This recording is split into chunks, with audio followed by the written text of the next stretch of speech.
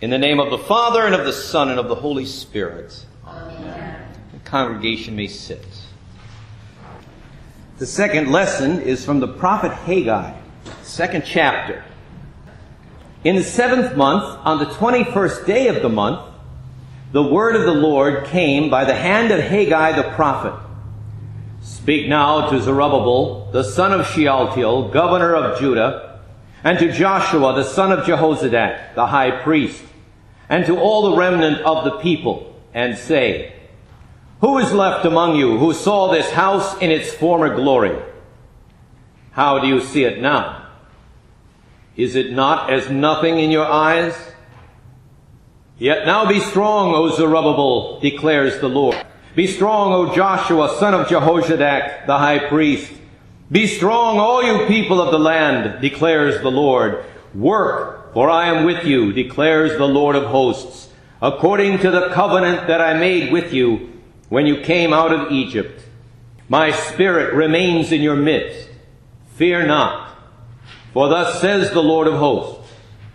Yet once more, in a little while, I will shake the heavens and the earth, and the sea and the dry land, and I will shake all nations, so that the treasures of all nations shall come in, and I will fill this house with glory, says the Lord of hosts. The silver is mine, and the gold is mine, declares the Lord of hosts. The latter glory of this house shall be greater than the former, says the Lord of hosts. And in this place I will give peace, declares the Lord of hosts. This is our text. In our midweek Advent series, we have been speaking of royal ancestors of the Christ. How the family of David received promises which were manifest in many of the kings in Jerusalem, but find their ultimate fulfillment in Christ. Tonight we consider the last royal ancestor, Zerubbabel. And even that has to be qualified, for although Zerubbabel was descended from David and was heir to the royal throne in Jerusalem, he never received title as king. For the kingdom had been destroyed 70 years previous to Zerubbabel's day by the Babylonian Nebuchadnezzar. And only with the overthrow of Babylon by Persia were the people of God, now known as Jews, allowed to leave their Babylonian captivity and restore their nation, their capital of Jerusalem, and the worship of God through a rebuilt temple. And for this purpose, the Persians appointed Zerubbabel, the descendant of David, heir to the throne, as their governor. As the leader or prince of the tribe of Judah, Zerubbabel gathered those who wished to return to their devastated land. He organized them for defense, and then for farming so they would not starve in their first year back in Jerusalem.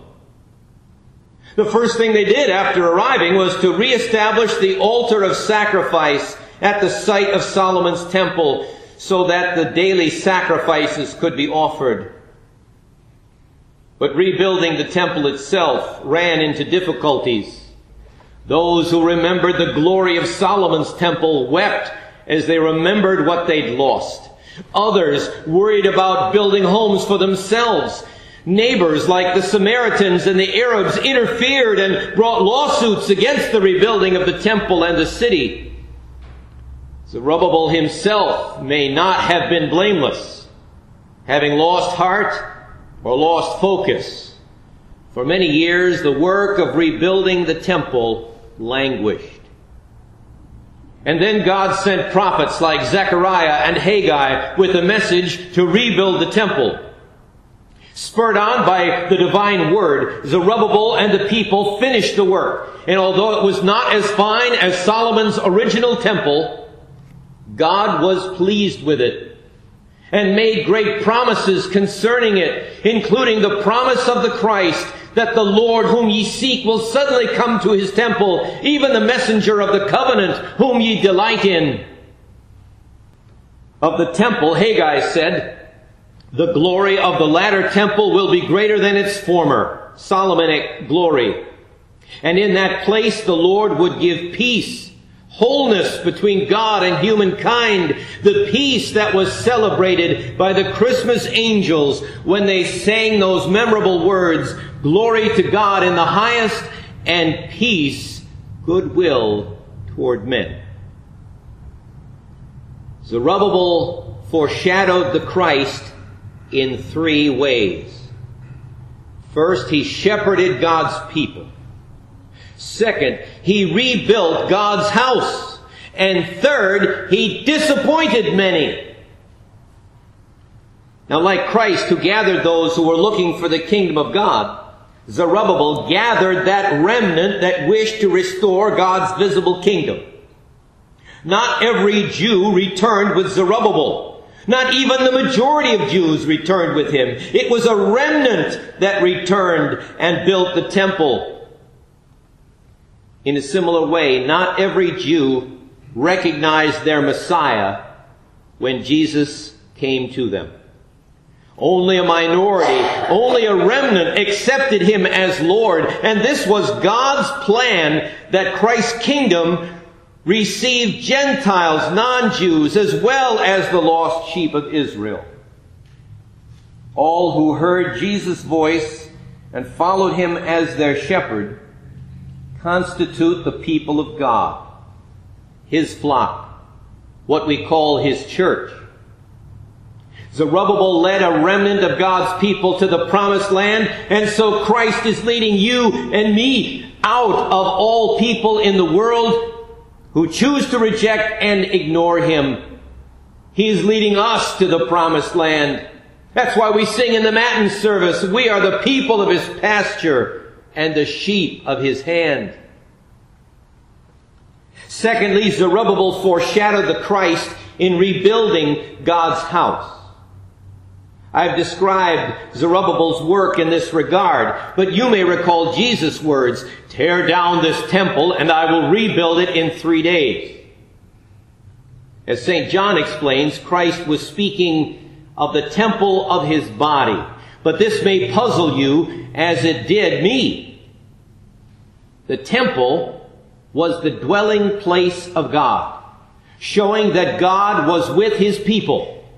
Jesus' body was where the fullness of God dwelt as Jesus moved among his people. But because of their sin and blindness, they caused the destruction of God's dwelling among them.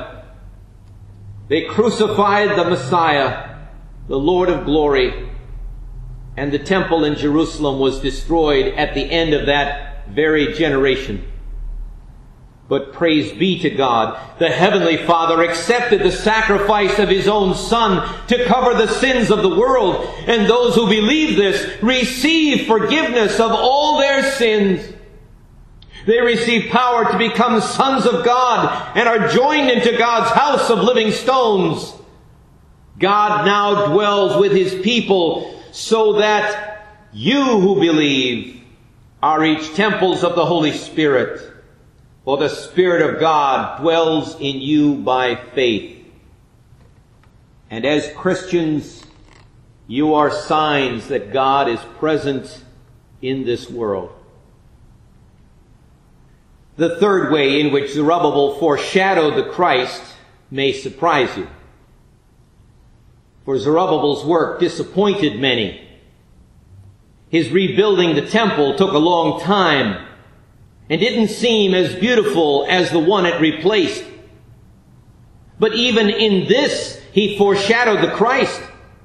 For Jesus did not make the big splash that many expected.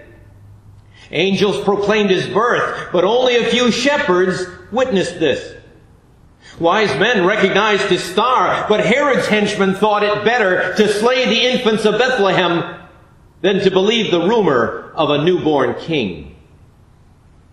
The religious leaders of Jesus' day objected to his teachings and eventually had him put to death because he would not do a sign to validate his claim to be their Messiah.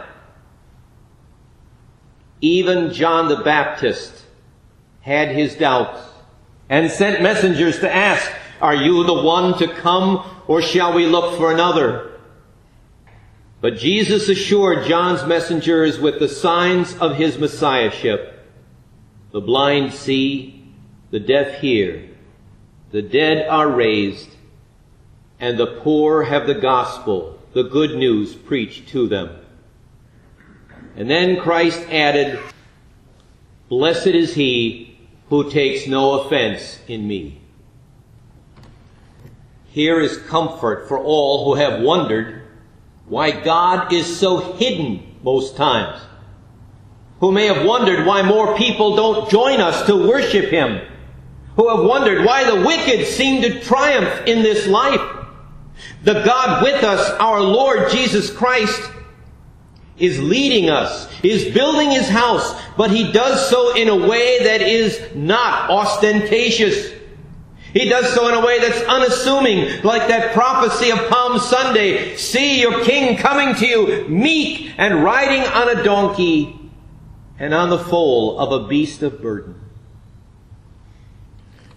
As the Christmas carol puts it, no ear can hear his coming, but in this world of sin, where meek souls will receive him still, the dear Christ enters in. Like God's people in the day of Zerubbabel, exiled from their homeland and in servitude to the powers that rule this world, so are God's people of every age. We gather around a son of David who builds God's house, one whose humility and forgiveness are a scandal and a disappointment to some, but to us who believe, the very cornerstone of our hope.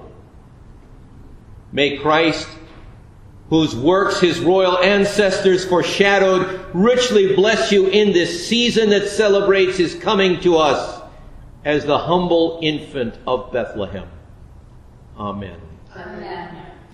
May that peace of God that surpasses understanding keep your hearts and minds through Christ Jesus our Lord. Amen.